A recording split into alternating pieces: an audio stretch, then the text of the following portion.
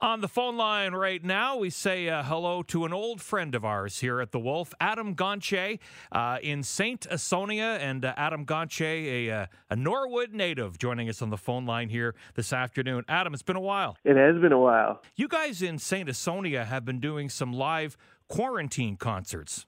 Yeah, we have been. I think we're pretty lucky that 3 of the 4 band members, we all live in town here. So, yeah, we're able to get together and, obviously keeping our distance, but able to get together and try to, play some shows and stuff for virtual shows, I guess, for fans and that sort of thing. It's been a really great opportunity for us to do some acoustic shows and try to stay connected with everyone. It's a tough time for sure for everybody.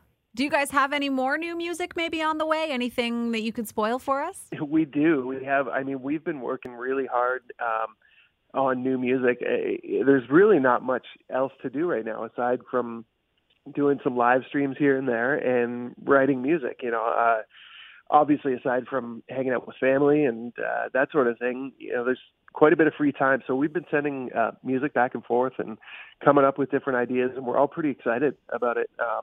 I'm not sure how long it'll be until we're able to release another record. It might be a little bit, but I think every studio is going to be backed up once this is over and they're up and running again. Every band is going to be like, we want to get in. We got this. We got new material. Oh yeah, it's going to be super interesting to see what kind of music and what bands release records like all at one time here. But we'll see. From the quarantine files. Yeah, no kidding. Right. It's Adam Gontier from Saint Asonia. Adam spent time with 3 Days Grace, and you're with Saint Asonia right now. And for those that don't know, you grew up in this area, the Norwood area, the Peterborough area. Yeah, absolutely. I grew up here, and I was born here in Peterborough, and went to school at Adam Scott, and moved up to Norwood, and spent many years out there. But yeah, this whole area. It's it's where I love to be. So, I obviously a lot of people that I went to school with and grew up with around the area are, working through this whole situation, and it's pretty amazing to, that we have people like that are risking themselves, on a daily basis. For our safety, it's incredible. It really is.